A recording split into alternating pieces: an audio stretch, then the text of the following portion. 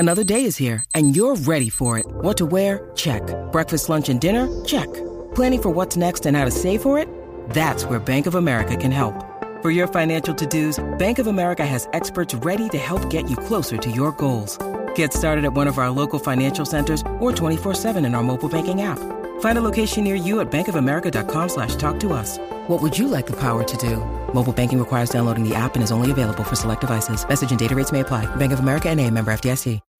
When you need mealtime inspiration, it's worth shopping Kroger, where you'll find over 30,000 mouth-watering choices that excite your inner foodie. And no matter what tasty choice you make, you'll enjoy our everyday low prices, plus extra ways to save, like digital coupons worth over $600 each week. You can also save up to $1 off per gallon at the pump with fuel points. More savings and more inspiring flavors make shopping Kroger worth it every time. Kroger, fresh for everyone. Fuel restrictions apply.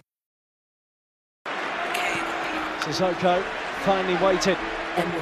Eriksson low, great ball into the middle. What a save by Heaton. Tonight's Davinson Sanchez, Lucas Moura, and belted into the net. Brilliant goal. On debut, Tunge Ndombele has scored the equaliser for Spurs. Totally out of the row. Lucas Moura clips it. Oh, great goal!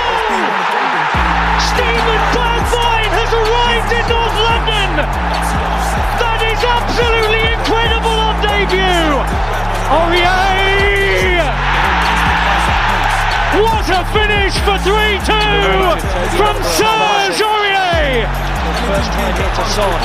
Kane. Good area for Spurs, and Kane's not afraid to shoot. Wow, what a goal, Harry Kane. That is exceptional. Who will try and place it. Wonderfully taken by Eric Lamela. Never afraid to take on a shot, and with good reason. Terror in the Burnley back line when Son breaks forward. Oh wow, what a run. Heung-min Son from inside his own half has scored one of the best goals of his Spurs career. Yo, what it do? It's your boy, yes. It is my voice. I'm not. This is not fake news. I'm back. It's your boy Trebles, aka Don Antonio. Apologies for going missing like Lucas Moura in a Premier League game. But here we are. We're back, and I have my two brothers with me. NSO Sting, talk to the people, man. It's good to be back on, man. It's been a while, but always got to make time for it. And yeah, chat Spurs again. That's what we like to do. And we have here in live and direct. For those watching, please send your comments in on the new look sported by our dear Kevin Yash. Brother, speak to us. I'm good, man. I'm good. Took a trip to Turkey. Follicles are back in that. You know them way there. No, this what happens when you make bad predictions and they get proven wrong. Yeah, please explain to the people about this prediction and the reason why you were wearing such a horrendous wig. Let me get this out of my face. Yeah, man. I was on the comments last week. I said it'd take 2 more games for Conte to switch formation. It did indeed happen immediately when I said it wouldn't. And I'm a man of my word. I said I'll wear a wig on the pod. I didn't even have a wig in the house, so I had to source this bitch. And yeah, now we're here, innit? But I look more like my namesake, so it's all good, isn't it? Like everything is too soon. Yeah. The last ride. Yeah. Jackknife power bombs for everybody today. That's good. Guys, it's a week of game after game. We're in October, deep into the middle of October. And as we expected, the games are coming thick and fast. Last time out, well, obviously last Thursday when we recorded, we were just coming off the back of a disappointing draw with Frankfurt after the obviously disappointment of losing the North London derby.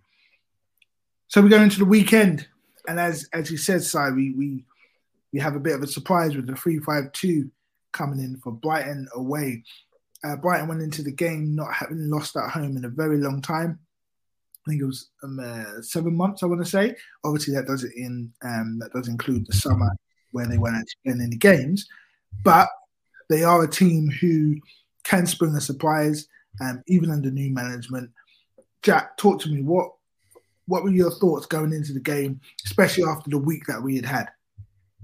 I think that 5 in midfield was important. I think changing the structure, changing the formation, packing in, that part of the pitch, and in a team against a team that's very possession based, I think that was key, and key to narrowing sort of passing lanes for them, and just getting Bissouma back as well and more integrated into the side. I think that was quite important. So I think a combination of getting people into the side and grinding out a result that's hard to get. Weren't we the last team to actually win there as well? Was it us? Could be. I'll get our researchers on it. I remember that, but yeah, it's good to get a result that many teams don't get. So yeah, again, this is a fixture. Before the season started, I thought, yeah, this is one you'd probably have to grind out, based on the squad that we've got and what we've done before. So yeah, good result. Or I wasn't happy at the time, but then in hindsight, I realised, yeah, it's probably the kind of performance you kind of expect. Before it was probably the disappointment of Frankfurt and Arsenal the previous week that probably led to my annoyance at the time. But yeah, good result, needed result, and I think we need to start utilising that 3-5-2 a little more in a more positive way. But we'll speak on that a little later. Yeah, sorry. What's your thoughts about this fixture? Because for me, I always get nervous before Brighton. They make me feel a bit like how Southampton make me feel. Maybe it's something to do with the South Coast. But Southampton are one of them teams that sometimes they just spring a bit of surprise, beat us 2-1, 3-1, Ward-Prowse with a late free kick or something. One of them games that the longer it stays 0-0, the more nervous I get. The likes of a Trossard, and to be honest, that's about it, who can punish us with a moment of real quality. Nothing fluke about the way he plays. And obviously we'd seen him score 3 against Liverpool just the week before. What were your thoughts going into the game? And as the lineup was announced, maybe just touch on that 3-5-2 before we go into a bit more in depth later. I think I wasn't particularly worried. I'll be honest, and that's largely because of the fact that one of the things that made Brighton particularly special was Graham Potter, and he's not there anymore. Tactically, obviously, they set up in a very similar fashion to how we do, albeit with more of an onus on technicality than P&P and direct play from back to front. So, going into it, I just felt like we just had to nullify their threats more so than we have in previous tides. And obviously the formation shift and the changes that were made contributed to us, by and large, executing on that, albeit with the game not being all that comfortable for us. Yeah, and I mean, one of the changes in terms of the lineup was forced upon us. Actually, let's speak on both the changes at the fullback position. So Perisic didn't play. I don't think he even came on. Perisic wasn't there in the starting lineup. So Ryan Sessegnon comes on the left, and number 2, Matt Doherty, he was there on the right, filling in for Chicken Royale. Thoughts on that, lads? I mean, we've all debated in the group chat about Jed Spence. I think we all pretty much agree that there is no Spence. There's no expense spared in terms of his playing time. But still, are we surprised to see Doherty get the run out? Were we maybe thinking Perisic might get on the right? What were we thinking? Because it was only about 10 days ago that Conte said that he's not silly and doesn't want to lose games by playing Matthew. Number 2, Matthew, whatever you want to call him. I think there was that run before his injury last season he was getting, and I think that contributed to him being the next starter after Chicken Royale. So I think, and we saw a bit of form there as well. I think going forward, I think the Leicester game was probably the turning point at that time for him in terms of not being renowned as number 2 for some people, or for many of us in the chat. But I think that probably contributed to him being next in line after Chicken Royale, which is very weird to say. That's sad. That's just a sad thing to be next in line after him. But yeah, he got into good spaces as well. But the problem is it was the Bozo gene at the end, wasn't it? I think hitting it first time to Kane early on in that first half. I think it's a combination of him being a bozo, but also lack of sharpness. Maybe more match fit number 2 hits that in early, but I can't really. What can you do? What can you compare him to? Really, I mean, he wasn't horrid defensively, as we've seen before. That is going to be his weakness. He is a wing back by trade, so yeah, it was good to see him. I don't say it's good to see him get minutes, but it was good not to see Chicken Royale in the lineup. Oh my god! This vendetta that's going on is hilarious to me. I can't lie, man. Obviously, the changes enforced by the red card, which obviously got debated left, right, and centre, and vindicated a lot of people's opinions. But again, if we're really going to say that in any capacity Doherty is an upgrade on Emerson, we're being disingenuous, in my opinion. I did expect to see Perisic start because that is what we've seen so far this season. And obviously with Conte's comments around Doherty, there was obviously a little bit of a dark cloud above his name. But I mean, you do what you got to do in those situations. You have to rotate. We've criticised Conte at length for not rotating and using the full depth of his squad. So it was good to see him showcase some adaptability, albeit forced by injury, forced by red cards. For me, though, I think the biggest thing was how we actually lined up on the pitch. Like I've been saying for quite some time that when we do play the 3-4-3, I expect to see whoever's playing on either wing, more likely the right-hand side, because Son isn't renowned for his defensive duties or anything to do with that side of the ball. I do expect the right wing to actually tuck in and make a 3 in midfield. So lining up with that, naturally, you get a bit more control in the game. You look a bit more stable defensively, and ultimately your strikers are closer to goal in transition opportunities. So we saw that throughout the course of the game, which obviously made me quite happy. But at the same time, it's clear that we're not comfortable in that shape to the point where we can lean on it every game. And obviously we don't necessarily have the quality in that midfield to sustain that over the course of a season. But yeah, no, it was positive to just see something a little bit different and not have to speak about the same exact path of game for one game week. Yeah, no, I get what you mean. To see some sort of tinkering, see some sort of flexibility from Conte was nice, and actually putting in a right wing back at right wing back instead of trying to shift Perisic over and making a story out of nothing where it doesn't need to be. That's kind of positive, I guess. We win the game 1-0. We only have 3 shots on target in the whole game.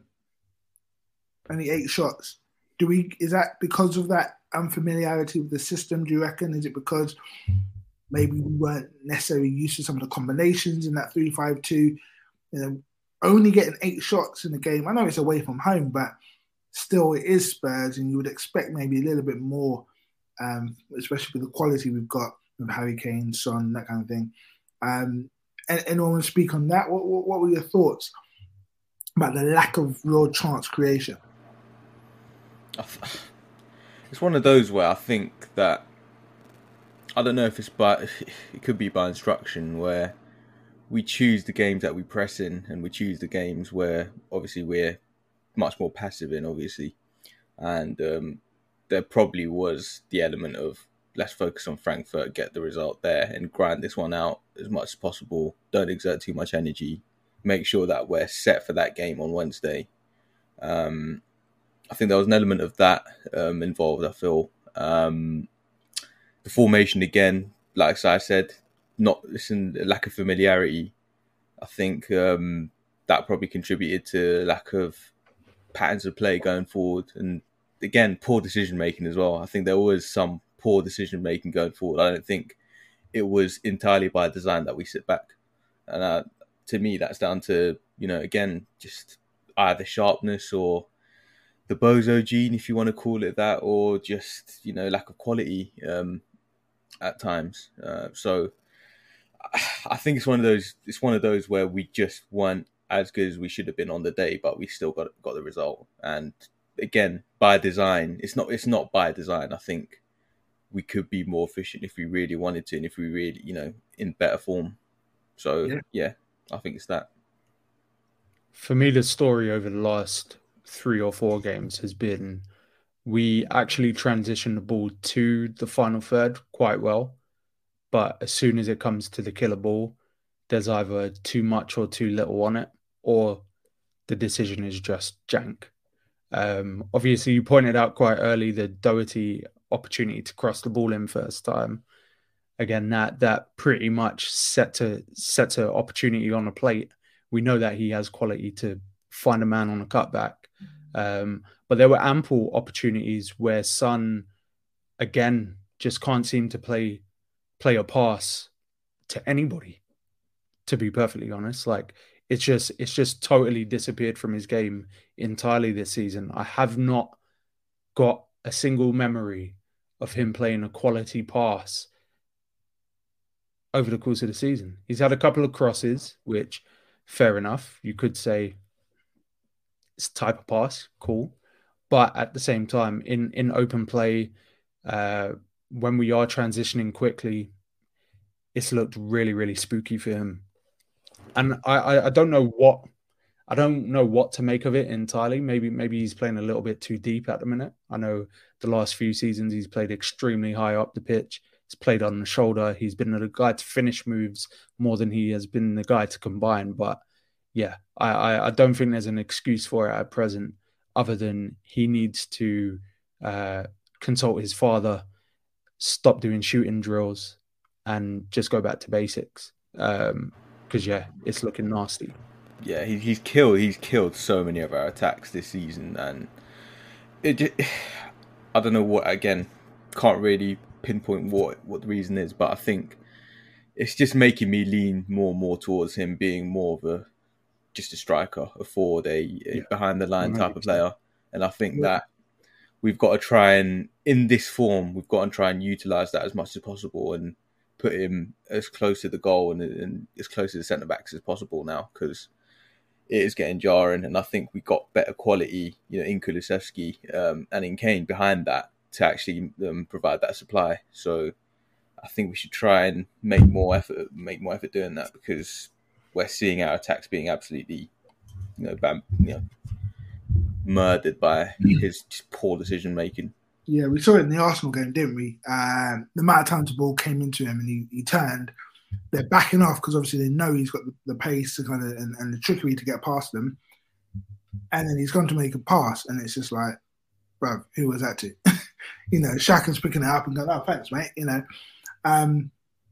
interesting that, do we just keep him in that really high and wide, or even high central if we're going the 3-5-2 position, and really emphasize the whole Kane dropping deep? It seems like at the moment, especially watching the Brighton game, that they're alternating, not necessarily one goes one, 1-1-1, but in the sense that every so often that pass going in could be to Son, sometimes it is to Kane. Do we just negate that and say, right, Kane's obviously got the quality to hit a pass off both feet. He can turn either way, has the confidence to do that, and he can find players. Even that has dwindled a bit, though. Like, yeah, it has. But I think Kane's been culpable too. Yeah, but I also think, as much as he's had some really horror shows for, whether it be a whole game or long stretches of a game, I also think people know that part of his game. So they're placing midfielders in the way. They're placing, they're cutting off those passing angles. They're cutting off his turn. They're forcing him to take more touches than he'll probably want to take. So we do need an extra person who can hold the ball up if we're going to still play that quite direct pass from, somebody in centre back. Longley played a really nice pass yesterday in the Frankfurt return fixture, straight into our strikers. If we're going to do that, Son either has to fix up, or we need another player who can really receive the ball under pressure, turn, and then get us moving with some sort of impetus. We're going to say just quickly on the Brighton game, a couple more minutes. Yves Saint Laurent, Yves Bissouma, we saw a sighting. I think it was his third appearance this season. A player who was signed with so much hype, 25 million, what snip. We thought this was it. Our midfield would be revolutionised forever. And it's been a massive slow burner. Yes, there's been rumours of COVID. Yes, there's been rumours of injury, picking up little knocks here and there. But regardless, he played on Saturday against his old club. Thoughts on his performance? Lads, I'll throw it over to you. Thoughts on Bissouma's performance on Saturday?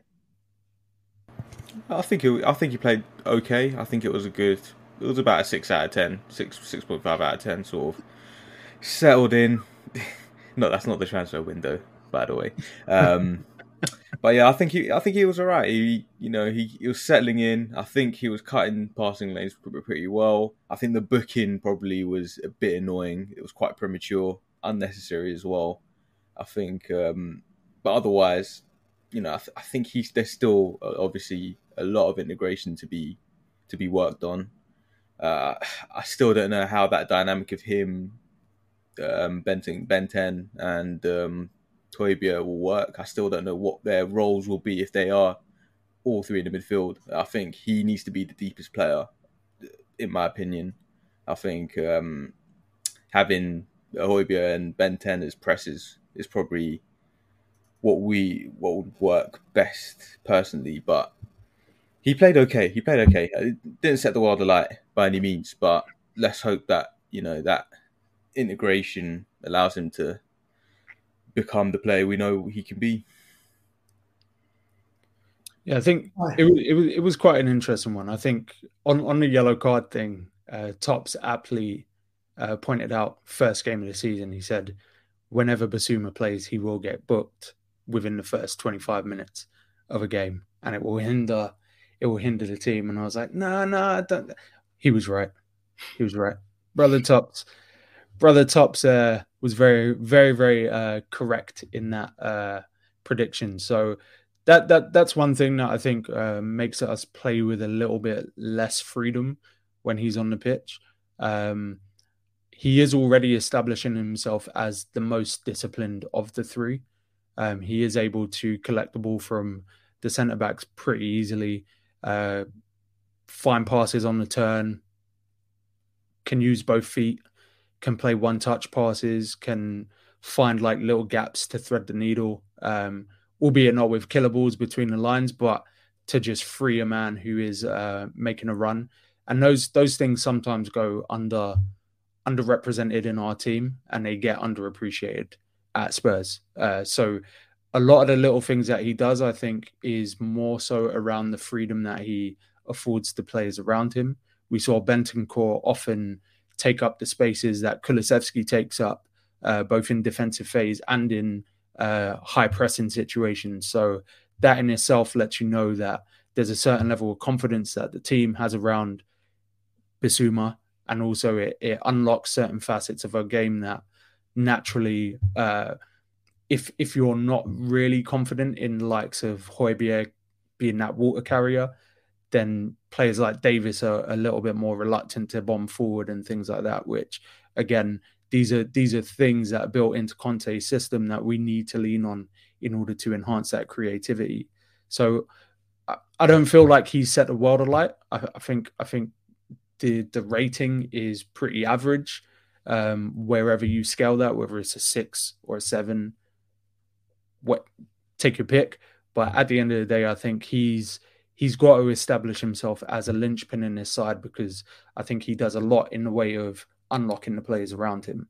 And we can use somebody who just adds a bit of stability to that midfield.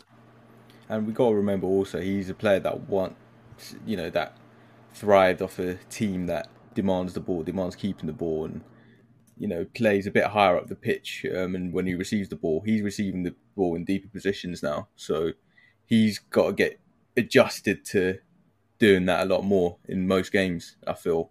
So, and obviously when we do have games where the onus is on us to have the ball, that's where we should hopefully see the best of Bissouma. So, in the pressing team as well, with Ben 10 and Højbjerg, if they're the ones that are chasing the ball, and if he could receive that, or if we as a team can receive the ball and he's on that, he'll be able to pick that pass. So, again, we've got to think about that as well. And I think in time, hopefully, he gets that integration. Yeah, I remember there was a video from the preseason in Korea, where they were I think they were doing pattern work on the pitch. Obviously, so you got your 11, and Bissouma was picking up the ball in those deep areas, and I think he made the wrong pass twice in a row, and you can hear Conte going mad at him from the side, And I can obviously we all know the element of automation in Conte's system, and it's evidenced by the fact that the likes of Højbjerg, Benton, whatever you think of them as players, they know the system. They know where the passes should be. They know where to position themselves. They know where to receive the ball, the angle, etc., etc.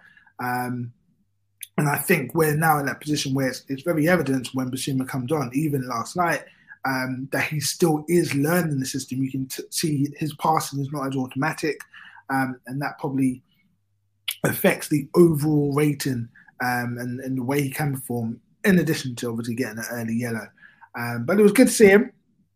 I see him on the pitch, 3-5-2. We get the 1-0 win. Son and Kane linking up again, extending their record in the Premier League.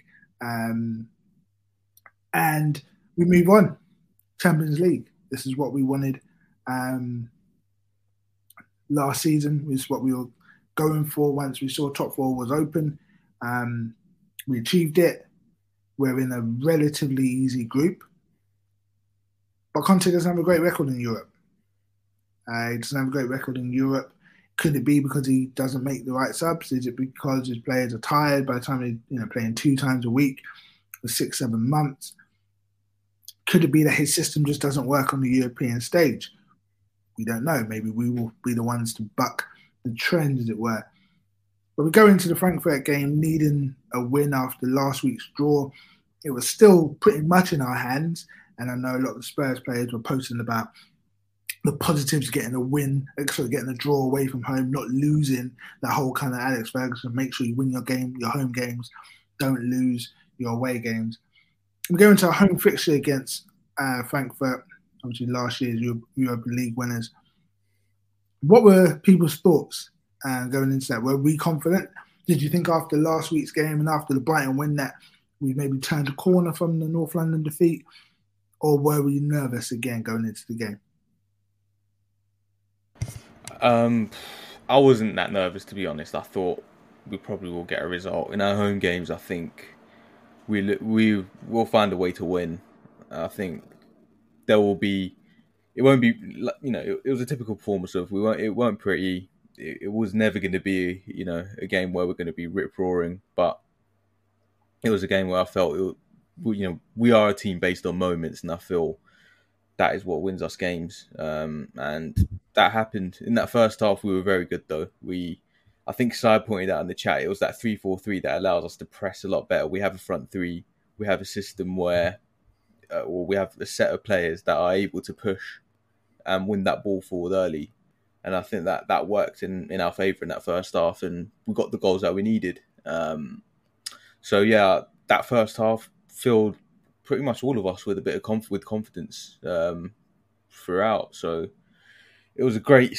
Even though I still think there is an issue with, again, reacting, not being proactive, but being reactive. Again, it took a goal for us to. Yeah, we started slow, didn't we? Started slow, and I think that has been typical of us. It's been typical of us for a while, even under Jose. I think the one game that really annoyed me about it was when we got knocked out by Norwich in the cup, where we were so ridiculously passive, and then suddenly when they got their equaliser, we started waking up.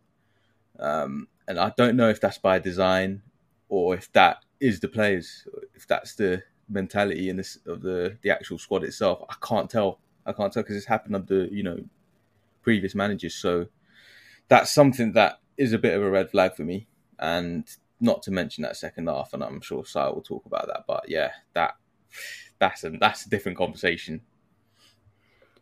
I think this game, more than any other this season, has highlighted how the 3-4-3 is supposed to be used. Because my biggest observation was, naturally when we play this system week in, week out, our defensive shape ends up being a flat 5, a bank 4, and one man just sort of on an island by himself. Nobody gets out, nobody pushes high up the pitch, nobody cuts passing lanes. Everyone just sort of recesses, creates a low block, and just soaks up the pressure. And listen, there's some credence to it. We've been winning games. But if you're going to look at the system and you're going to look at what made it effective when we played it under Pochettino, or how Conte implemented it at Chelsea, there was a lot more moments where players would hunt for the ball and create situations to win the ball high and break on the counter high up the pitch. Obviously, naturally, we're not the most technical team, but we can create havoc, we can cause problems. And if you win the ball high, there's less passes that you need. So naturally, you don't have to worry as much about stringing passes together to get further towards goal. And we saw that instantly yesterday. Obviously, we did go down quite early. But Bentancur started the game like a man possessed, was running all over the pitch, was intelligently pressing aggressively. And Højbjerg, in a lot of instances, even in the lead up to the spell that sort of led to their goal, his lack of discipline ends up costing us, because once you break the first line, so once the Son, the Kane, the Bentancur, and whichever wing back goes forward, once you beat that press, all you have to do is get around Højbjerg, and you know that he's going to get pulled towards the ball, and you know he's going to start pointing and dictating where other people should be, and naturally, we're gonna have a group of players up against our centre backs who, in a lot of instances, can make some pretty rash decisions. For their goal in particular, I know everyone sort of disagreed with me when I said that Romero's pass was shit, but I don't understand why a centre back feels the need to disguise a square ball across his 18-yard box. I don't understand that. Like, can someone explain that to me? Because as bad as Dyer's touch was, and as culpable as he is for that moment, if you're not in a position to receive that ball and there's a man pressing you, is the onus not also on the person that played you the ball? Were there not other options? I want to open that one to the floor, because that sort of shit bugs me. You'd want your centre backs to be competent enough not to have, it wasn't like he was being man marked by the forward. He the player, their forward was far enough for him to take a touch, take a bit of time, and move that ball forward. And you want competent centre backs who are good on the ball and who are, I don't say press resistant, but not bozos in a sense. Yeah, but I think I see what Si is saying. I see what he's saying. The pass in itself wasn't great. So yes, you said that you want competent ball playing centre backs or press resistant, whatever. But the very fact that Romero played crap pass may have actually hurt the move. And the thing is, for me, from a coaching perspective, I mean, I hate square passes as it is, and at all levels, and the levels that I coach at, you guys know my story. We always say it: square passes kill us. If you're going to do it, it has to be done well. Like, you have to, we see it as a point of respect. Respect your teammate enough to give them a good pass, so that you give them 95% chance to do the right thing with it, or even if they do the wrong thing, it doesn't kill them because there's enough weight on the pass, etc., etc. My frustration with the whole conceding that goal was that we knew what Frankfurt were doing.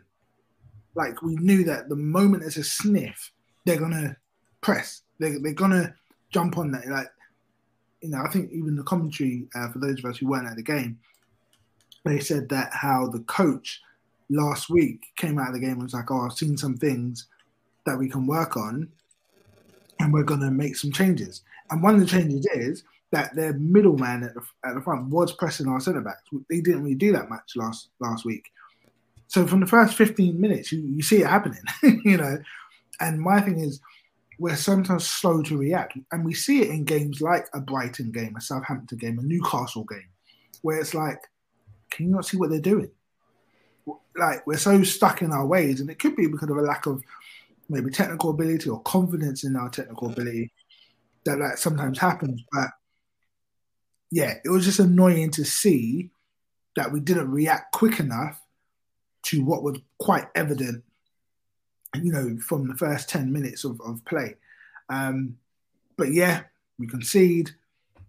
But then I was impressed by our reaction, and it's almost like we just, let's say, took the brakes off, but yeah, we went for it. We actually, looked like the players actually looked around and went, right, we've got to dig ourselves out of this hole. And obviously we get the quick kind of, we got 3 goals in 20 odd minutes or whatever, to get that, to get us, get us going and then get us into the second half.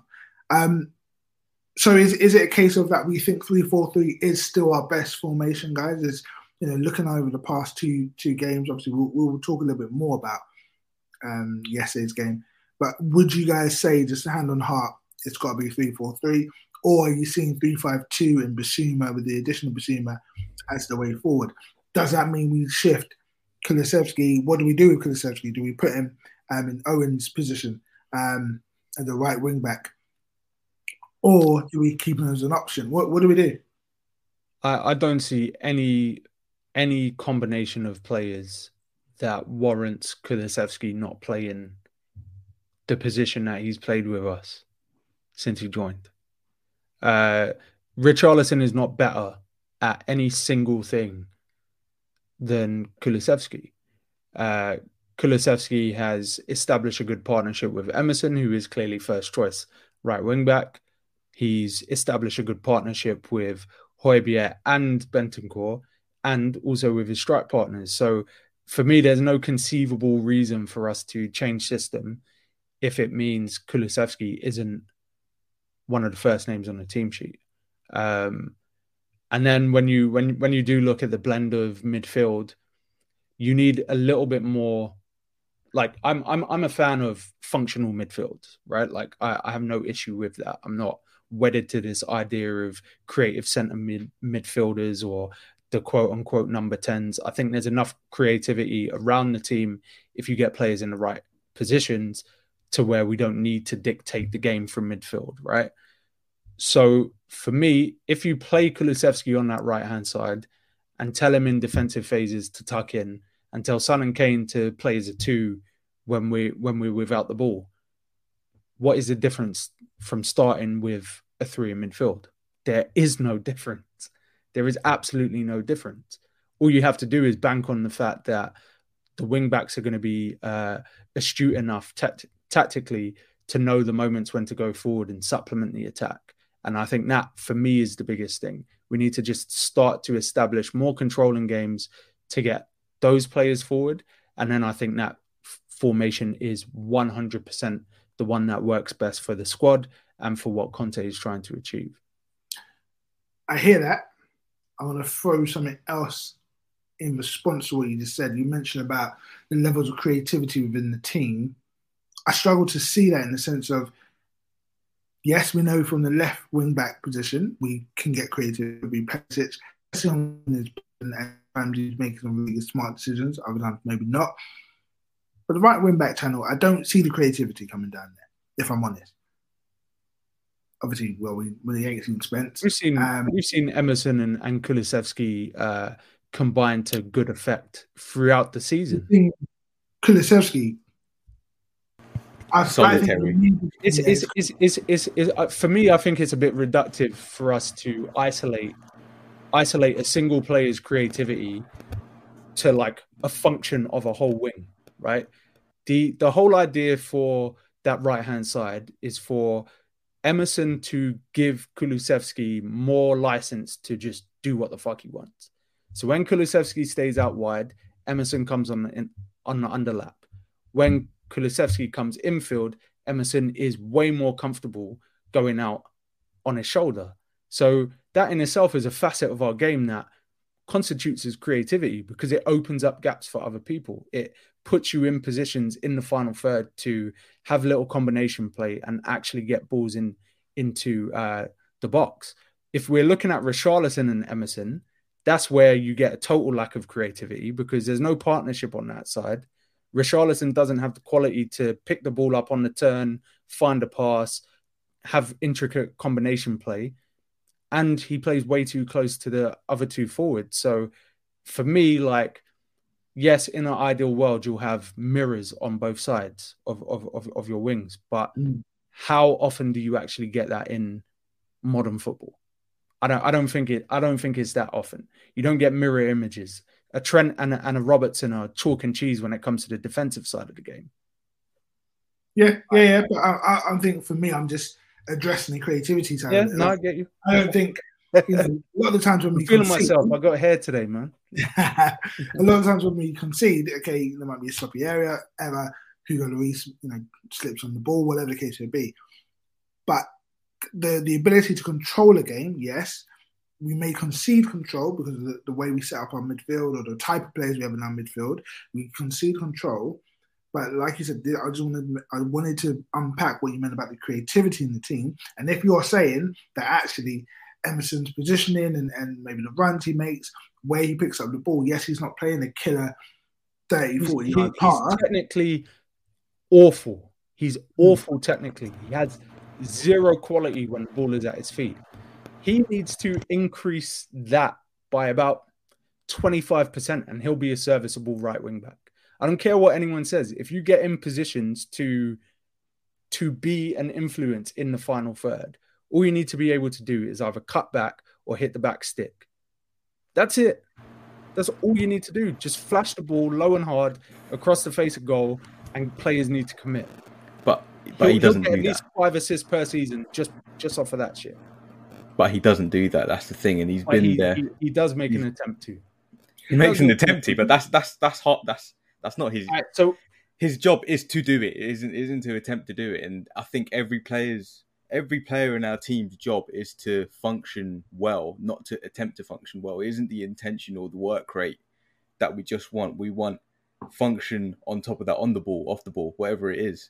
And he doesn't bring that. He is awful on the ball when in a Conte system, our wing backs need to be, they don't need to be amazing on the ball, but they need to be somewhat competent on the ball because they're going to have so much of it. And Emerson has so much of it and does so little with it that it's credit to Kulusevski that we can say Emerson's off the ball runs allow Kulusevski to do what he does. So with a competent right wing back, imagine the damage that can be done. Imagine the threat that can be done. And imagine, obviously, teams push their sort of 11 towards our left-hand side. They go to Perisic's side or whatnot. They're comfortable with having Emerson on the ball. And if you're able to have 2 competent players on each side, you're able to stretch that defense a little bit more. They're still compact slightly on. It's almost like a lopsided compaction, if that makes sense. They're happy to stay They're happy to stay on the left-hand side. I don't disagree. I don't disagree with that. And that's what I'm getting at. I'm thinking like, when we play the better teams who know, right, stop Kane dropping deep, stop Perisic or whoever's on that left. We trust them to try to get the ball to Kulusevski with Højbjerg, trying to win it off 3 players and overloaded midfield, whatever. They got to go for a long ball from Dyer, Romero, Lenglet, whoever's in our back 3, or they got to go through Emerson. And I think, from the times when we haven't performed, which hasn't been many, and we are nitpicking here because, like I said earlier, we are winning games. Okay, we haven't actually lost a lot of games in the past 6-7 months of football. So, we could be being really unfair in some respects. But I'm just thinking about the better teams, the better managers, the better systems that we come up against, and how some of these things can be exposed. Because I think that also sometimes contributes to some of those periods in the games where we just fall apart or we can't string anything together. It's because they make a slight tactical adjustment. Maybe it's coming out after half time, or maybe just to start the game. They're actually being really diligent with their roles, which is why we look so bad. And then when they make a few mistakes, all of a sudden Son's in on the back post and he's scoring a worldie volley or whatever the case may be. I think that's where I was getting at.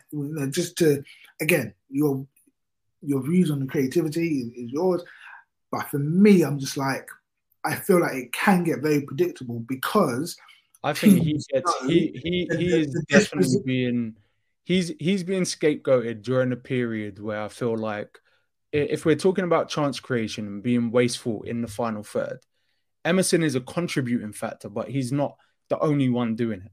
And he's not even doing it at the highest clip because he doesn't get forward as much as the other man. You're talking Richarlison has not done anything since his brace, pretty much. We're seeing Harry Kane's hold up yesterday drastically improved, but he misses a penalty and he fucks up a cross to Bryan Hill in the dying embers of the game, which would have made it a hell of a lot more comfortable. And Son has had 2 good performances this season. Like that's the levels we're talking about.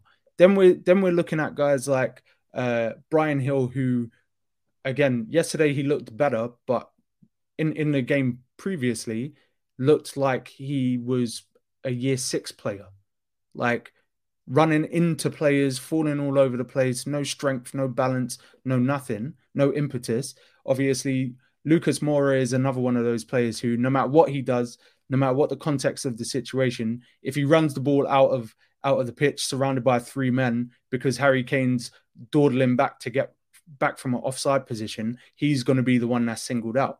I don't like these players, but I have to objectively stick up for the fact that they're not playing any worse than anybody else. They're not responsible for the success and failure of the team in isolation. If anything, you look to your star players to be that elevation point where when games are tight, those are the players that step up. But we're literally asking Emerson Royale to be our saving grace in a lot of instances, or fucking Jed Spence to be our saving grace, or Matthew Doherty, or whoever else plays that right wing back. I think that's ridiculous. Personally. And yeah, I think part of that, though, you can say part of that is that because we maybe extend a lot more grace to a Son or Kane or whatever because we know why? Why is that how it works? And get to, and we expect that at some point they will switch on. Maybe it is, and I'm not saying that I can't speak for everyone. Maybe it is with Emerson. We're like, this is it. This is what we will have to live with until we get a quote unquote better right wing back in to do what we maybe would need to have from that position. Maybe we're looking at like I'm sure we've been critical of Son over the past few weeks. We know what has been said in the group chat about Son. We know certain people's views on Kane. Shout out to Yao. It's not like we're not going to critique, but I feel like sometimes when you know a player has X amount of ability to, even in the same game, drastically improve their performance from this, from the 20-minute mark on to this, because when you see those things happen, I feel you give them maybe a bit more trust, a bit more grace. I just think there's a level of objectivity when our system is set up to be a certain level of pragmatic, and we know that chances by and large are going to be quite finite unless a team spreads cheeks for us. Like, you have to look at the highest level of competency in your team to pull everyone through. And that for me is the most important thing. Credit in the bank, all of these things are lovely. Like, I've been one of those people who will give people extended grace if I like their play style, or if I have a bit of patience or compassion for their situation. But the fact of the matter is, we are literally in a situation where our two best players over the course of a 90-minute period look incompetent for at least 80% of it. And instead of us just focusing on how can those players combine better, how can those players be higher percentage, we're literally talking about the worst player in our team.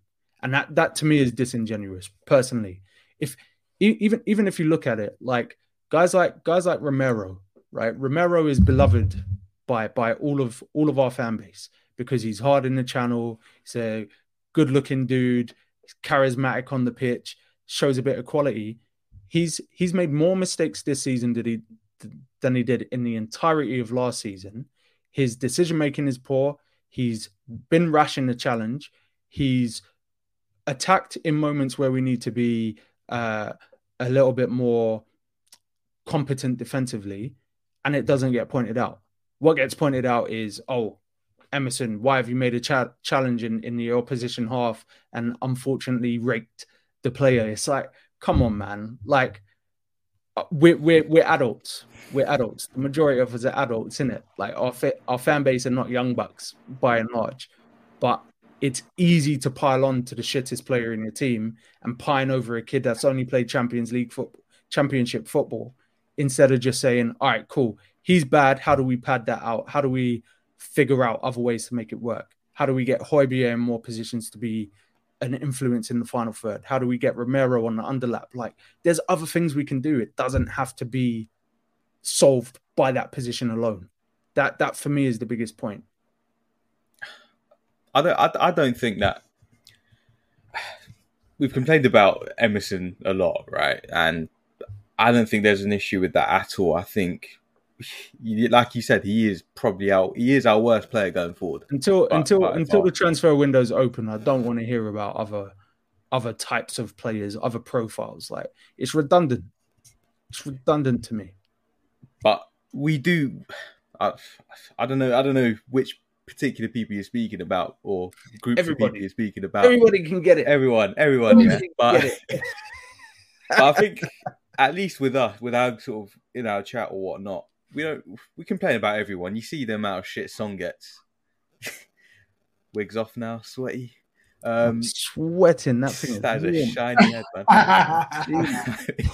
But yeah, we complain. We've moaned, talk about Son and all the credit he has in the bank. The amount of slack he's been getting this season from a lot of us, and rightfully so. He's been getting it as well. Kane probably should get it a bit more than he has been. And,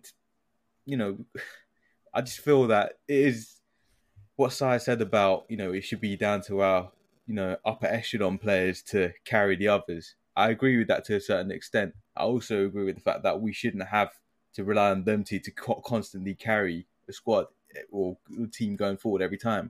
And I think we've remedied that somewhat with Kulu, but I always said we need a better squad overall to actually progress properly. But I don't think there is a level of scapegoating, to be honest. He just happens to be in those positions all the time, and we expect no more, and it's just jarring to see, I feel. Personally, it's frustrating. I get just as frustrated as the next person, but when I do see a good ball go in and you see Son or Kane or Richarlison not make a beeline for the back stick, that to me absolves that particular person of responsibility in that situation. For me, it's on a case-by-case basis. Over the course of a game, you'll have maybe 5 opportunities where you might be able to get a cross in. Crosses are the most low percentage ball in football. So again, Perisic, high completion rate, how many assists? Like, he's not played well either, but he showed some quality. He's got credit in the bank because he's Ivan Perisic, but he's not played well. He's not played well either. He's not contributed. Sessegnon is starting over him. Sessegnon's arriving on the back post more so than Perisic. Sessegnon's playing balls into players more so than Perisic. Getting into positions is half the battle for me. And the quality aspect, yes, I'd love to have Walker and Rose back. I'd love it. But when you have a squad in the middle of a season, got to make do with it. And for me, it's more important to assess on a case-by-case basis as opposed to shifting the goalposts for some players because of how good or how shit they've been. Like, I don't really like that. It's on the performance on the day for me, and that's where I'll leave that because I'll end up rambling and shit. So, apologies. Interesting. No. I mean, guys, we took a bit of a tangent there. That wasn't necessarily in the agenda, but it's good to have those conversations and to be able to get different perspectives on the way the team is shaping up as we go or as we compete in such a busy month. We will have enough games to look at these players. Them coming thick and fast. So we get the win. We don't probably need to talk about that second half. Terrible. Where we thought we were going to press on and maybe rack up a cricket score. Word to Tobes. Watched his review of the game early this morning, which is where he went last night. Should have been a cricket score, especially when they went down to 10 men. We end up taking our foot off the gas. We still created a little bit, but we just seemed to be happy just to be treating it a bit like a training match. Just as long as they didn't score too early, we were fine. And no impetus. Is that I'm just going to, just real quick, guys, just touch, this has already been 54 minutes. Wow. Do we reckon this is just because the players are like, well, we're 3-1 up, don't need to burn ourselves out with all these games coming up? Or was there something fundamentally wrong with our approach? Was it the subs? Where do you put the blame in real quick, maybe in a minute and a half? Where do you put the blame for that second half performance? I think, taking the foot of the gas, which I got no problem with in that position, especially when you're, a man up. I think it's fine generally. I just feel the way the players managed it, and actually, again, I think this is to do with a lack of IQ potentially, and probably Conte as well. As some of the subs weren't exactly fulfilling of that as well. It's the right thing to do as a whole. It's just the execution was poor. I think it was just stupidity, and I think we've got that gene ingrained in us. Yeah, I mean, I did feel like it was, especially the last 20 minutes or so, was everything we hate about Spurs was on show in that. Like this, it's just almost like, it's weird because half an hour previously, I'm watching this, I popped the ball around. There was one move where we did, I think no one took more than 2 touches. And I feel like maybe 9 out of the 11 players touched the football as it went, from one end of the pitch to the other. And it was beautiful. Everyone's talking about it. And the commentators are celebrating, Spurs are back. And literally within 30 minutes, we go from that to we cannot, talk about everyone not taking more than 2 touches. We couldn't make 2-3 passes. And I was like, is this the same game? I think those situations, I know obviously when you watch your own team and it happens more than once, it gets stigmatized and all of that, but that's how football works, man. Last 15 minutes a game will get touchy if you concede sloppy goals, and ultimately we can't defend set pieces still to this day. Yeah.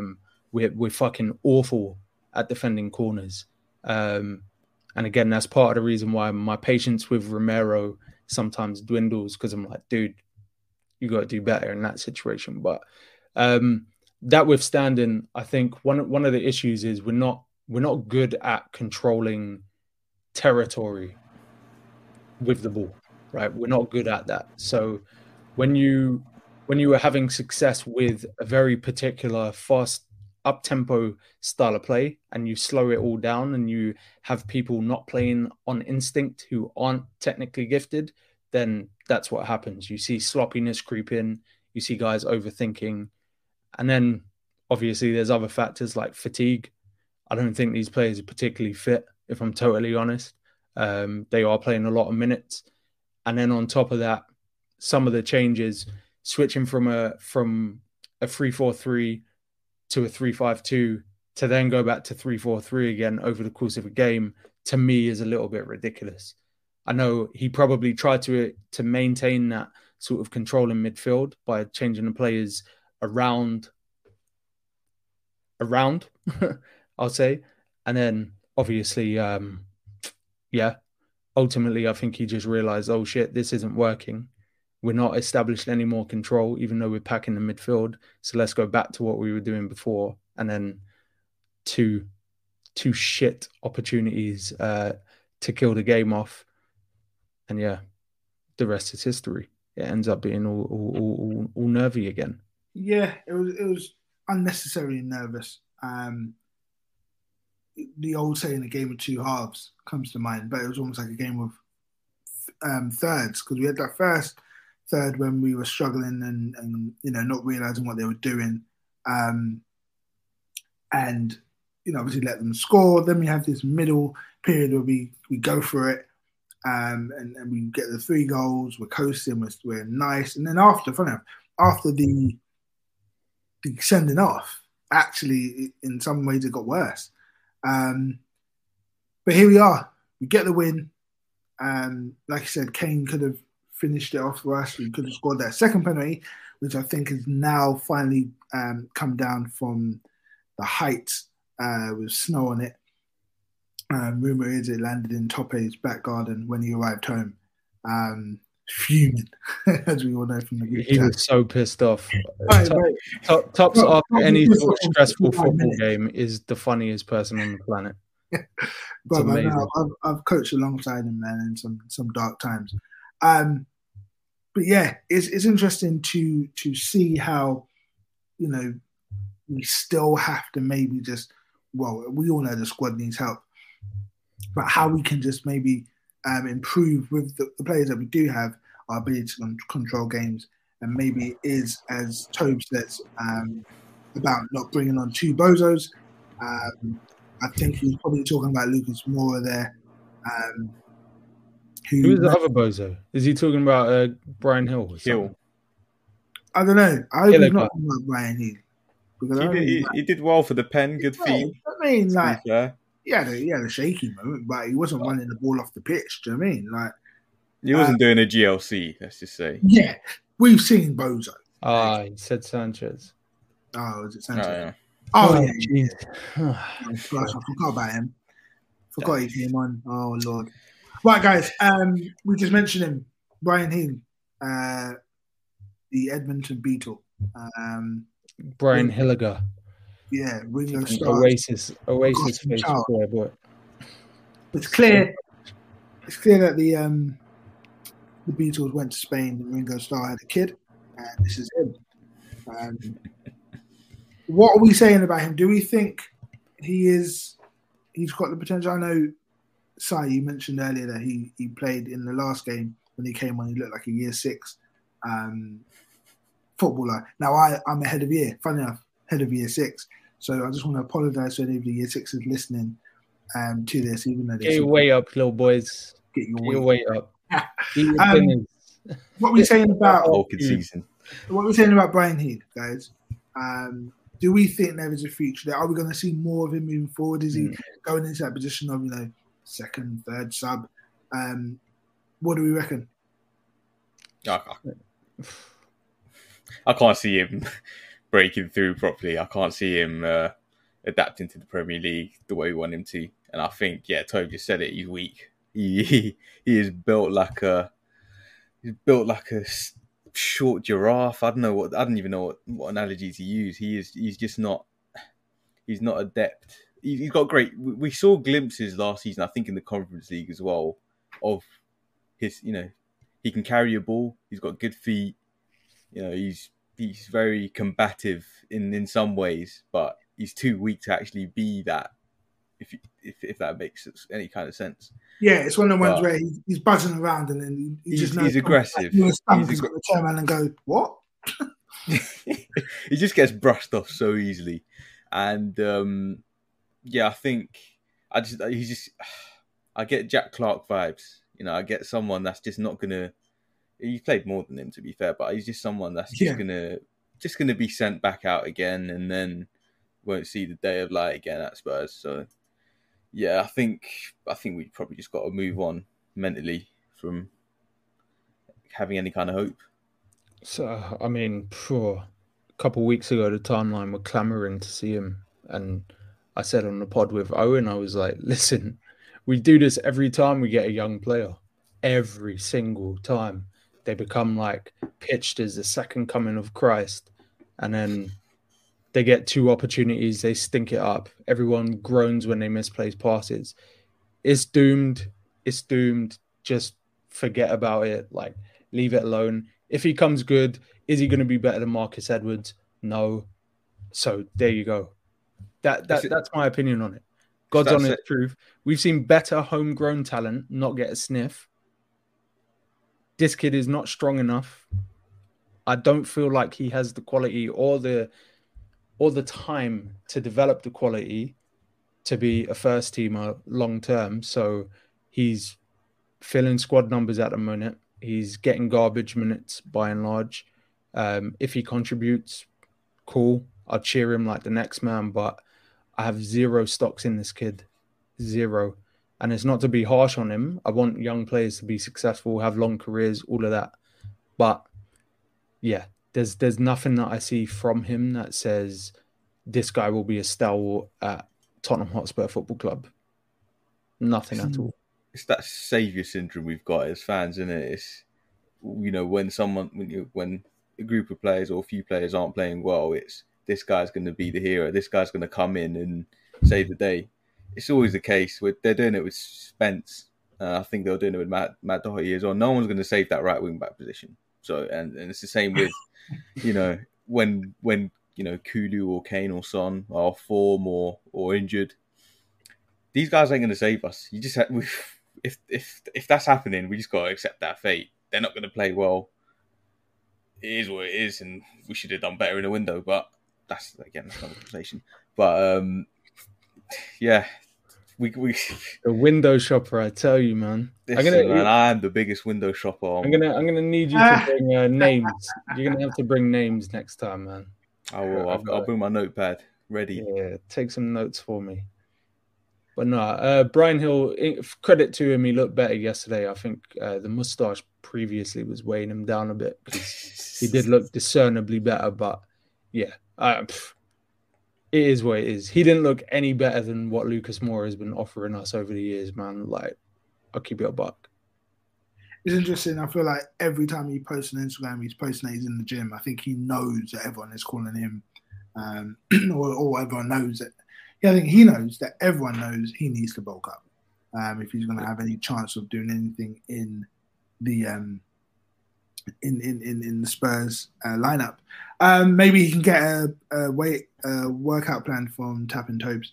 I think he needs a bit of ketchup. I think that's the one ingredient. Yeah, maybe you need to bring back ketchup for him. Protein infused, yeah. Yeah, there we go. So again, it wouldn't be obviously Harry Kane. He's in good form. He's scored 8 league goals in 9. Decent. So you could say he maybe needs a bit more away from the penalty spot. He's missed 2 this season. Say again? He's missed 2 this season. He has missed 2 this season, but he's also scored about 59 out of 65 or whatever the stat was. Don't care. I'm all right with that, with him going forward. 2 in a season. It's a lot, man. Kane and the Bayern links, right? What we saying? Do we think there's anything to it? He's come out and just said, they're a very, very good club. Is there anything to it, or is it just hearsay? He's comfy. He's comfy where he is. He wants that record. He wants to stay in the league. I don't see him as a player that's got that drive and ambition to go abroad. to learn a new language, to learn a new culture, to adapt. I don't think he's him speaking German is the funniest shit. I'm not even gonna do it. I'm not gonna do it. I'll get flamed on the timeline if I do it. But say the I will hear it, mate. What was it in COD? Nach der Untoten or something. Just imagine him saying that. Guys, don't. Oh my god! Just leave it. Just leave it alone. Leave it alone, lads. We'll get cancelled. Vorsprung Dutch technique. There's a lot to Harry Kane that just flatters to the sea for me. I'll be totally honest. I think he'll go down as one of the greatest greatest strikers in Premier League history from a record standpoint, and I think he really values that. So, as Sting aptly put, I don't think he leaves the Premier League because he is extremely close to the Premier League goal scoring record. And ultimately, if you are an English player who's had the career that he's had, and you have to go abroad to win anything, and you finish your English playing career without a single English domestic trophy, then I think you look at your career and you say, I failed. And I think he's more likely to leave on a free and go to a rival than he is to go abroad just to win. Because he'll be what, 33 when his contract is up? I don't see it happening. Interesting. We can move on. We can move on to the Everton preview. Shout out to all those in the comments. Shout out to Ian who has liked and subscribed. It says it's his 49th birthday today. If it is, happy birthday. Hopefully you got what you wanted. Let's look ahead to Everton. We're at home. 5:30, another 5:30 game. What's our expectations, guys? Jack, I'm going to go to you first. What do you think ahead of this game? We probably can agree that we're all expecting a 3-4-3. No more wigs. But what do you think score-wise and what should, what's your feeling for this game? I'm feeling that first half against Frankfurt, similar job. 3-4-3, press high, win the ball early, and cut them open in more advanced positions. That's what we want. I think Kulu's going to be back, or he's going to at least be back in the squad. I hope he starts. To be honest, I think I don't know what the extent of the injury was ultimately, but if he can start and if he can get that sharpness pretty quickly early on in the game, I think that's something that we could do with. But we do have United on Wednesday as well, which I'm going to. I think with a front three of Kane, Son, Richie against his old club as well. I think having him, knowing them, and hopefully he can actually get a goal, because I was promised 15 goals for a £60 million man. And yeah, just win that ball early, get it up there, and this isn't a team that's going to be a threat in behind. We shouldn't worry about sitting back at all, and I think the onus should be on us to have the ball a lot more as well, to be honest. Yeah, I can definitely see that side. Do you reckon we're going to see a more confident performance in the sense of us playing a bit higher up the pitch, winning the ball back high, hitting them, not necessarily on the counter, but actually just creating chances, with that creativity that you mentioned earlier? Oh, man. If you guys make that a running thing, I'm flaming every minute. But yeah, no, Everton at home is a fixture that I actually quite enjoy. For some reason, over the years, even before the season ticket, I used to always end up at those fixtures and we used to wallop them. So yeah, I expect nothing less, to be perfectly honest. Anyone in the North Stand, make sure you sing the sign-on song, because they get absolutely rattled. And that's just a pro tip for the atmosphere of the game.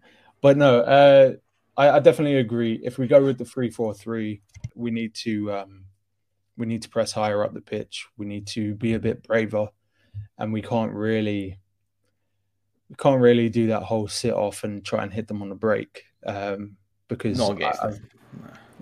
I just don't really see the value in doing that.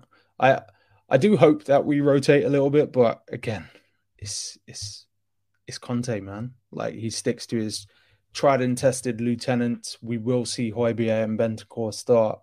I'm not going to make a prediction a la Wiggate, but yeah, we should win comfortably. So I'm saying probably about a 3-0 is what I'm hoping for at the very least. Yeah, just comfy. Yeah. Just keep it comfy. I'm looking at their lineup from their last game. Demarai Gray, Iwobi in midfield. He's actually playing well. He is. Credit to him. He might run the show against us, to be honest. I'm going to say that Iwobi in midfield. Anthony, Gordon is suspended for this game. £50 million Gordon, yeah. Them Everton prices are hitting, boy. Funded by Richarlison to Spurs, mate. Yeah. Guys, it's interesting. I feel like it should be a comfy win. 3-0, 2-0, 3-0. I don't see them creating enough clear-cut chances to really break us down. If they do score, it will be definitively in the mistakes leading to a goal. Obviously, there's mistakes all the way through a defensive breakdown, but I just can't see how they're going to be able to create enough pressure over 90 minutes to get a positive result. And hopefully, the lads see it as an opportunity for us to maintain our position. We may have to wait for the top two to drop some points to start going a bit higher. But, there is a fourth and fifth are trying to creep up. And I feel like it is important that we do get these points, especially in this month of October for the World Cup, to go from there. Score predictions, quickly. Yeah, 3-1. Yeah. Sorry, don't worry, we won't ask you to wear a wig. Yeah, 3-0. I'm hoping that all three of the front three do their bit and play a fucking 5-yard pass that connects with their man. Just need to see that at some point over the next couple of weeks. That automated shit. Yeah. All that automation, man. Guys, here we are, another busy week at the Lane. It's been great chopping it up, and this is what the NSO is all about, the new Spurs order. We don't hold back. We don't all subscribe to the same view. Some of us see creativity where others don't. But it's all good. Sai, Jack, it's been great having you on. Let me just do a quick shout out for the socials. Guys, do make sure you're following us on all social platforms at New Spurs Order. Find us on Instagram, Twitter, obviously here on YouTube, Spotify, listening, wherever you're listening. Tell your uncle, tell your cousin, tell your best friend that we are live and direct every single Saturday. These episodes are dropping. It's been great. Sai, Jack, I'll see you in the group chat. And until next week, guys, peace out. Peace. Belted into the net, brilliant goal. On debut, Tunge Ndombele has scored the equaliser for Spurs. Toby Alderweireld. Lucas Moura clips it. Oh, great goal! Steven Bergwijn has arrived in North London. That is absolutely incredible on debut. Sports Social Podcast Network.